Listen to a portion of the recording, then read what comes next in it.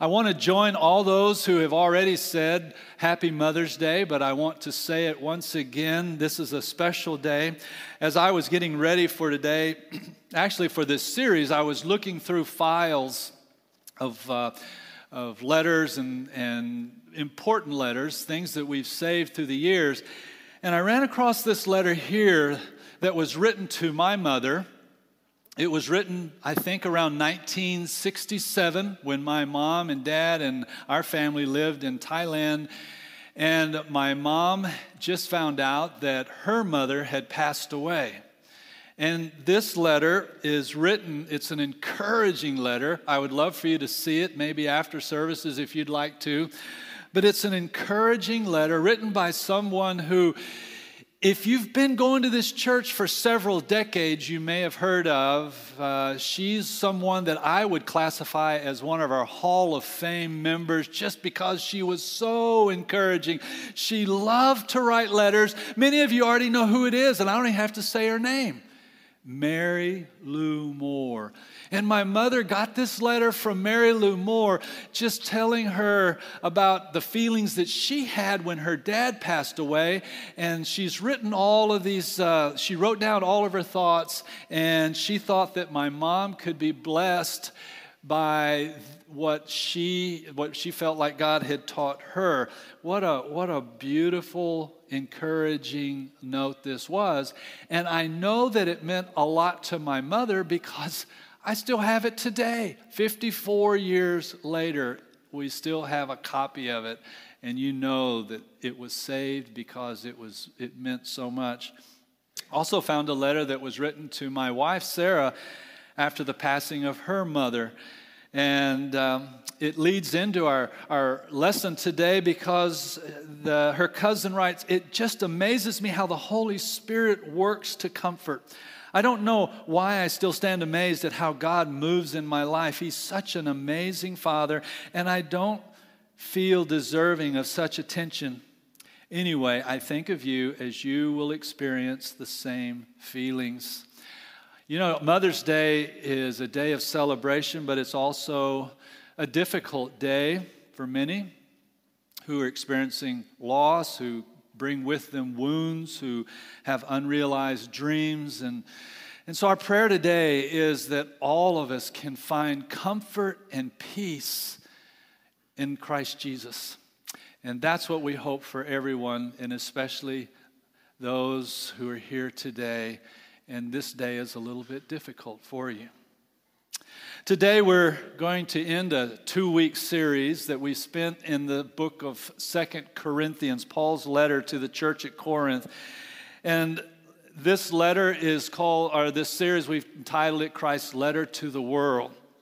And so today we're going to look at the second part of the chapter, and it's going to we're going to see how Paul leads us into this understanding of this comparison between works and grace. Now, sometimes we'll read this chapter, 2 Corinthians 3, and we'll get to this part where Paul is referring to Sinai and this Old Testament, and we can't really get it going in our brain, and so we'll just skip down and go right to chapter 4. But there is so much in this particular chapter that I want us to focus on today. But if you're going to narrow it down, basically, Paul's going to tell us that when we are with Jesus, we have an advantage. We are being able to live in such a wonderful way. And so he's going to compare those who depend on works and those who depend on grace. He's going to try to get us to focus on the difference when we look at what we do versus what Jesus has done. And he's going to tell us about, he's going to help us focus on how it's not about our accomplishments, but it's what Jesus has accomplished for us. So, just a summary from last week, really quickly. Paul planted this church in Corinth, and you can read about Paul spending time there in Corinth in Acts chapter 18. He stayed there in Corinth about 1.5 years. after Paul left, there were some other teachers who came in. And these other teachers began to say things like, I don't know why you're believing Paul, because Paul is really a false teacher. Paul is teaching that all you have to do is just really believe in Jesus. And that's not true, because really you still have to keep the laws and the traditions of Moses, the covenant of Moses. And so they said Paul is a false teacher, but they also said that Paul is an imposter. They said that Paul's really not an apostle. Paul didn't follow Jesus. He came on the scene lately. You can look at Paul's past and you can see that he's not the same as the other apostles. And so in this letter of 2 Corinthians, we see Paul's heartfelt attempt to try to defend himself from these criticisms of himself and the ministry that he was part of, but to do it without promoting himself. And so in chapter 3, it starts off with this concept or this sentence. They're asking, where is Paul's letter of recommendation? And Paul said, just look around. Just look around. You are my letter of recommendation. As the Holy Spirit is working in your heart to change you, that is validating the ministry that we have. He's saying, when you believe in Jesus and follow Him, the Holy Spirit takes up residence in your heart and your lives change. And that is the fruit of the Holy Spirit. It's something that no human can take credit for there. It's the Holy Spirit living in each of us that gives us the power to change us and to impact the world. And so last week, we saw that it's through the Holy Spirit, the power of the Holy Spirit to change lives. Today, we're going to look at two more spiritual realities that we have when we are in Christ Jesus. And the first is that Paul's going to point out that in Jesus Christ, because we have the Holy Spirit in us, there is a constant presence of God with ever-increasing glory. Now, if you look at the first pages of the Scripture, you can see that it was God's intention from the very beginning. When God created man and when God created woman, it was to be in constant relationship with God. And we get this picture when we read Genesis 1 and 2 of man and woman and God walking together, spending time together. There was this natural intimacy in the relationship that they had with God.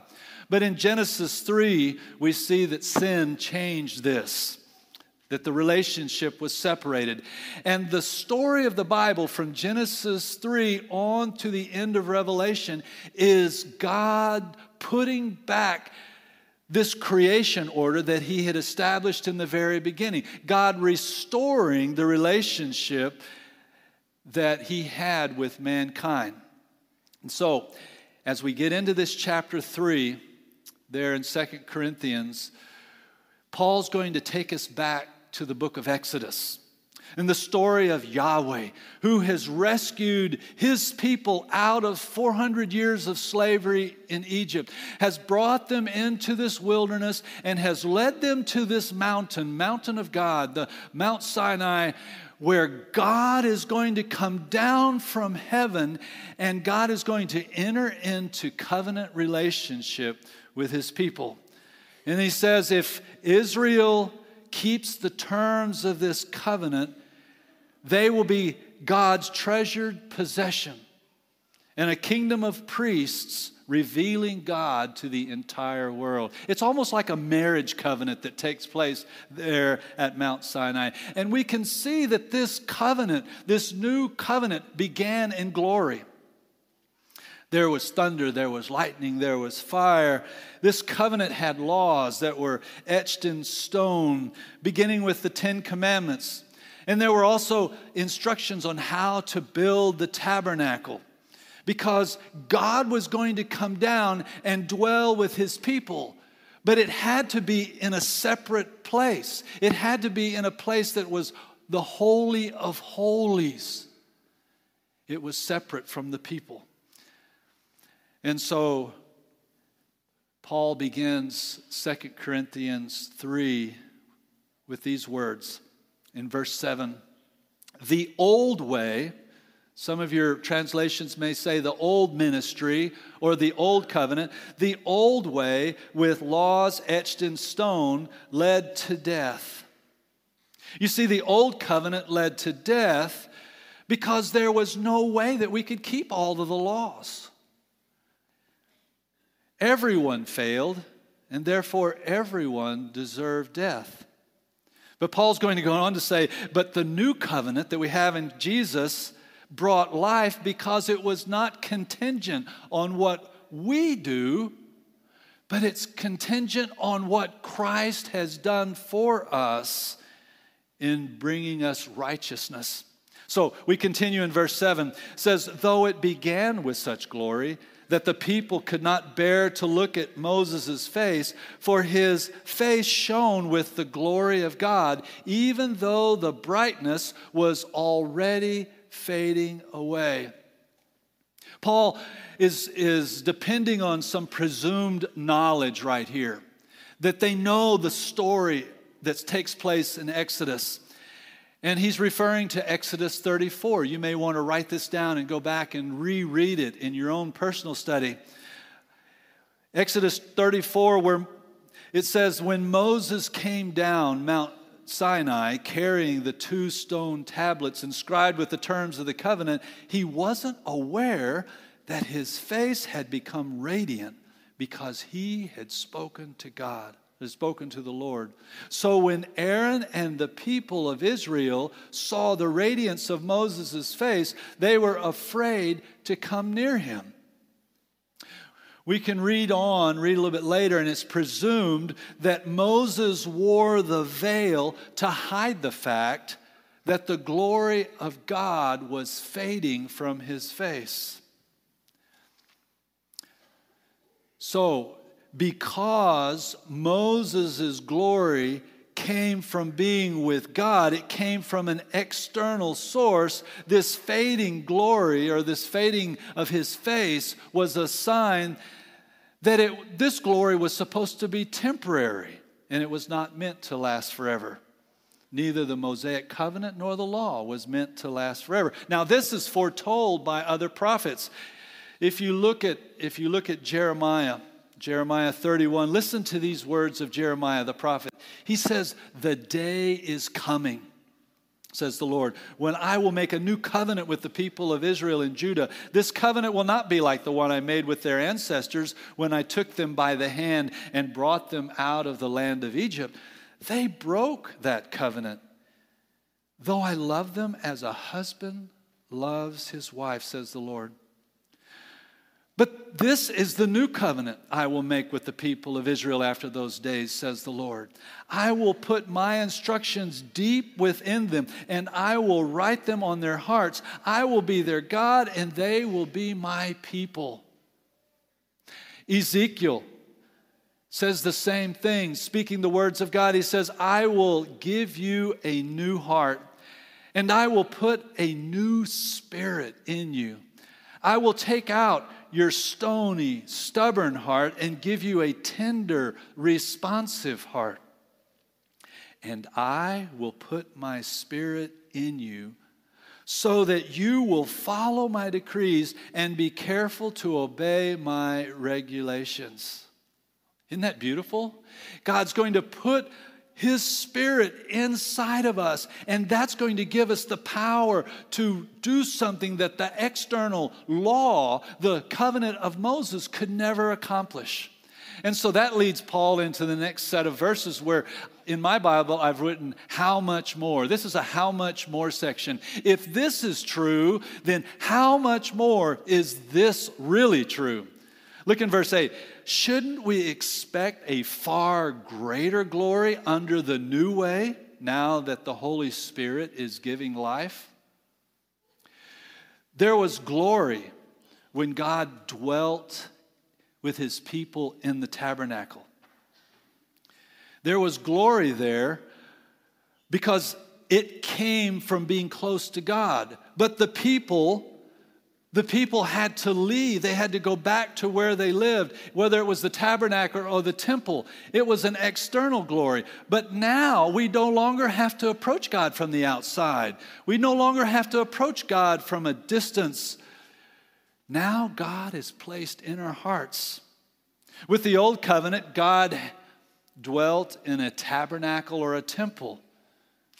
But now, because of the redeeming work of Jesus, the Spirit of God actually lives in us. You know, I've said this before. Sometimes we think that we come here to worship God. We come here to find God. But when we think like that, we're thinking the old way. Because God doesn't live here, God lives in your hearts. You know, it's actually true that you bring God with you to our church assembly. Think about that. You are the one that brings God here because God is residing in your hearts.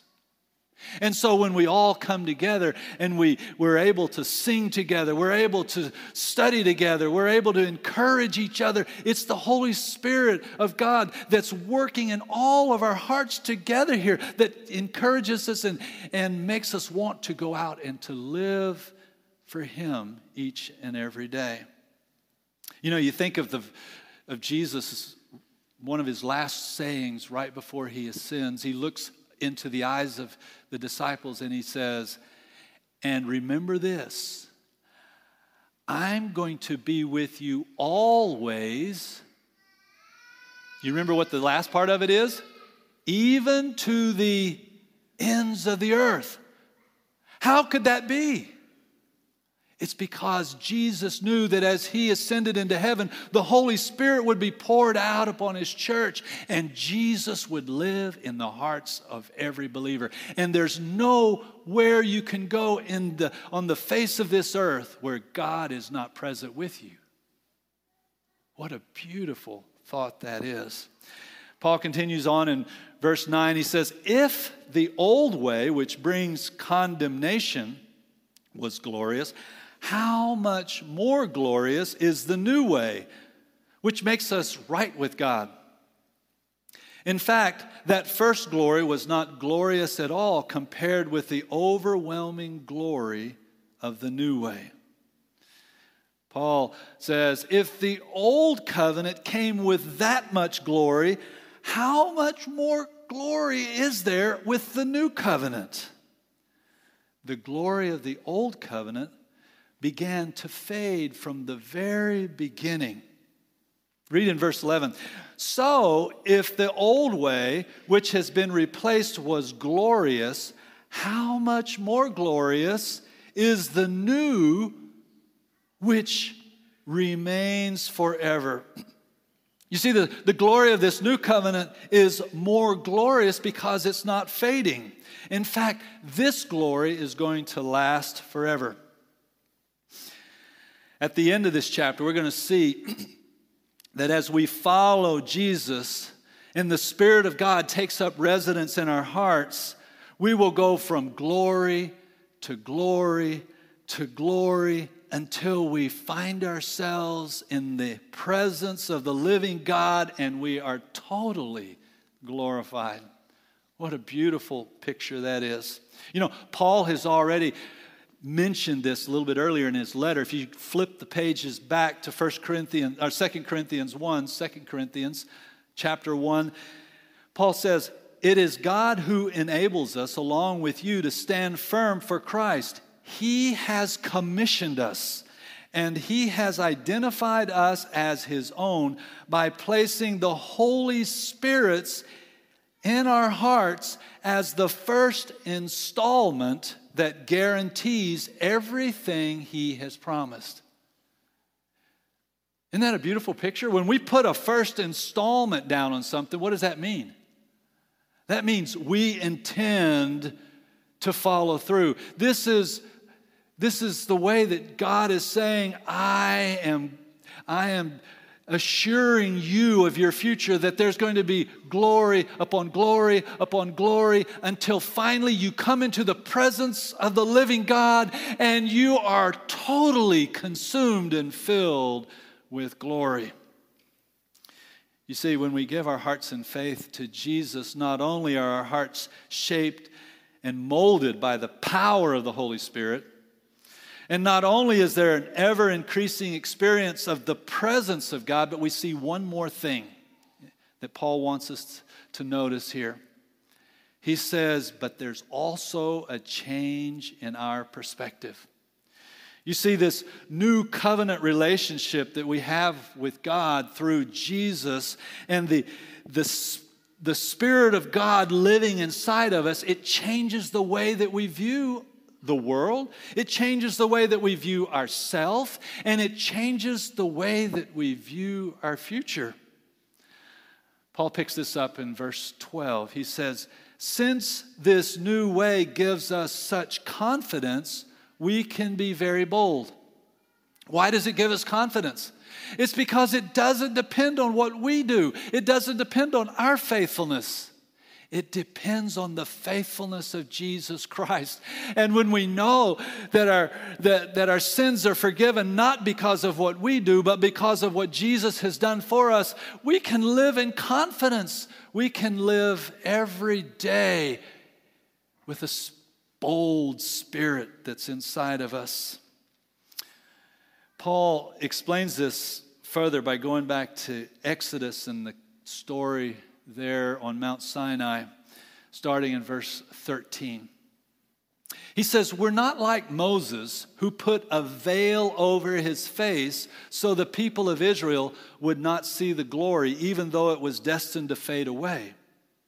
But the people's minds were hardened, and to this day, whenever the covenant is being read, the same veil covers their minds so they cannot understand the truth. And this veil can be removed only by believing in Christ. I have that underlined in my Bible. You might want to do the same. And this veil can only be removed by believing in Jesus Christ. Verse 15, yes, even today when they read Moses' writings, their hearts are covered with that veil and they do not understand. Paul's saying, you know, there's some people, and many of them have actually come and they're in your church family. There's some who want to depend on their own ability to keep the law, their own ability to follow the commandments. They want to promote themselves. They want to say, look how holy I am. I mean, here's my letter of recommendation. Can you see? They're focusing on the outward. But he said this kind of thinking can only be removed by believing in Christ. He says their hearts are covered by a veil and they don't understand. Verse 16, but whenever someone turns to the Lord, the veil is taken away. When you really understand what Jesus is doing in your heart, what Jesus is doing in your life, all of a sudden you begin to see differently. When you study the Scripture, everything seems to point to Jesus, whether it's in the Old Testament or the New Testament. It's all about Jesus, and it's so beautiful. The veil has been taken away. Verse 16, but whenever someone turns to the Lord, the veil is taken away. For the Lord is the Spirit, and wherever the Spirit of the Lord is, there is freedom. Isn't that a beautiful verse? You know, I think that even today, even here, something that all of us struggle with is what they were struggling with. Is my relationship with God based on me doing all of these things? Is God impressed by my good works? by my following the traditions, by the way that I live. Paul says to us today the same thing. He says, when you think like that, you have a veil that obscures your perspective. Paul says there's no freedom there because we can never do enough.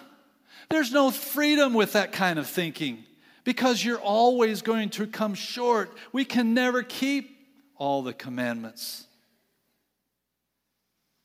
Do you ever come into assembly and you begin to look around and you begin to think, wow, I think I'm the only one here who has struggles.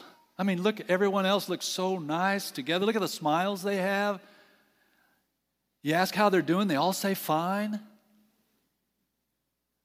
You think, oh, I must be the only one who has a family that's got some baggage, some struggles. You see, that's the voice of the accuser whispering in our ears, saying, you know what? God looks at the outside. Look, we're all dressed up really nice today. We all have smiles on our faces. God must really think that the outside is what's most important. But that's not what God says. That's not what God says at all. Look what Paul says in the very last verse of this chapter. So all of us who have had that veil removed can see and reflect the glory of the Lord. Say that with me, please. Can see and reflect the glory of the Lord. And the Lord, who is the Spirit, makes us more and more like Him as we are changed into His glorious image. We can see the glory of the Lord because now the veil has been taken away. And when we see the glory of the Lord, we begin to reflect the glory of the Lord. We can see because we found hope in Jesus. We can reflect because our lives are lived with purpose. And we can share God's love. We can share God's glory. It's just natural because we're reflecting what we have seen in our Lord. More and more like Jesus, changing us into His glorious image. You know, the word used there for change in the Greek is a word that you'll recognize the root of it. Metamorphometha. Can you figure out the root? Metamorphosis. That's what's taken place in our hearts. It's not just a little tweaking that God has to do. It's a total transformation that takes place in our hearts. And this is what Paul is wanting the Corinthians to understand. These outsiders, they're coming in and they're saying, where's Paul's letter of recommendation? Paul doesn't have one. And Paul looks at the church in much the same way that Dom did as his giving his communion thoughts. He says, look, here's my letter of recommendation. Look, I can see how God is working in every one of your hearts. That's the letter of recommendation. That is what shows that you are truly walking with Jesus in a way that's transforming yourself and impacting the world. So, what have I learned from this passage about God?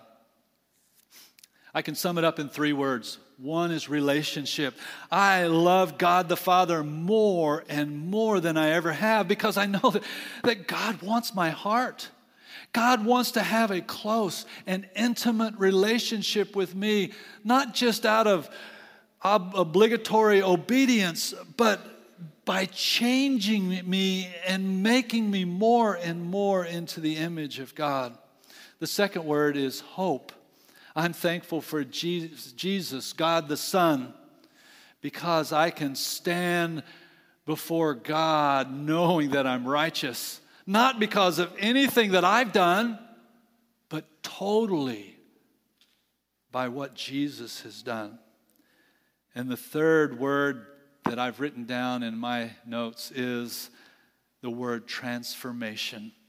Oh, I want to keep my heart open for God's Spirit to keep working and to keep changing me inside. And this is hard. Whenever the Holy Spirit does work on your heart, it's not easy. It's painful, but that's what I want. I want to be made more and more and more into the image of Lord. I want to be transformed into His glory, so that when I pass away, when I move from this world to the next, it's so natural because I find myself being made fully glorified at the throne of the living God.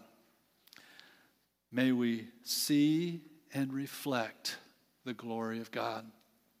Every day that we have life, everywhere we go, in our home, when we go to work, with our neighbors. This summer, if we travel, we may think we're on vacation, but we're not. We're actually reflecting the glory of the Lord wherever we go. Whether we're someplace else or here, we are the letter of Christ to the world, and letters are meant to be sent. I'm going to close with a prayer. After that prayer, we're going to sing a song.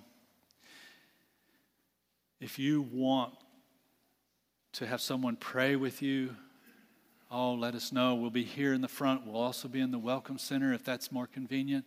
If you would like to be immersed into the name of Jesus Christ, we say now is the perfect time for that. I hope that all of us can respond to God's word in your own way. And may we leave here with a clear vision of our Lord and a greater desire to reflect His glory to the world.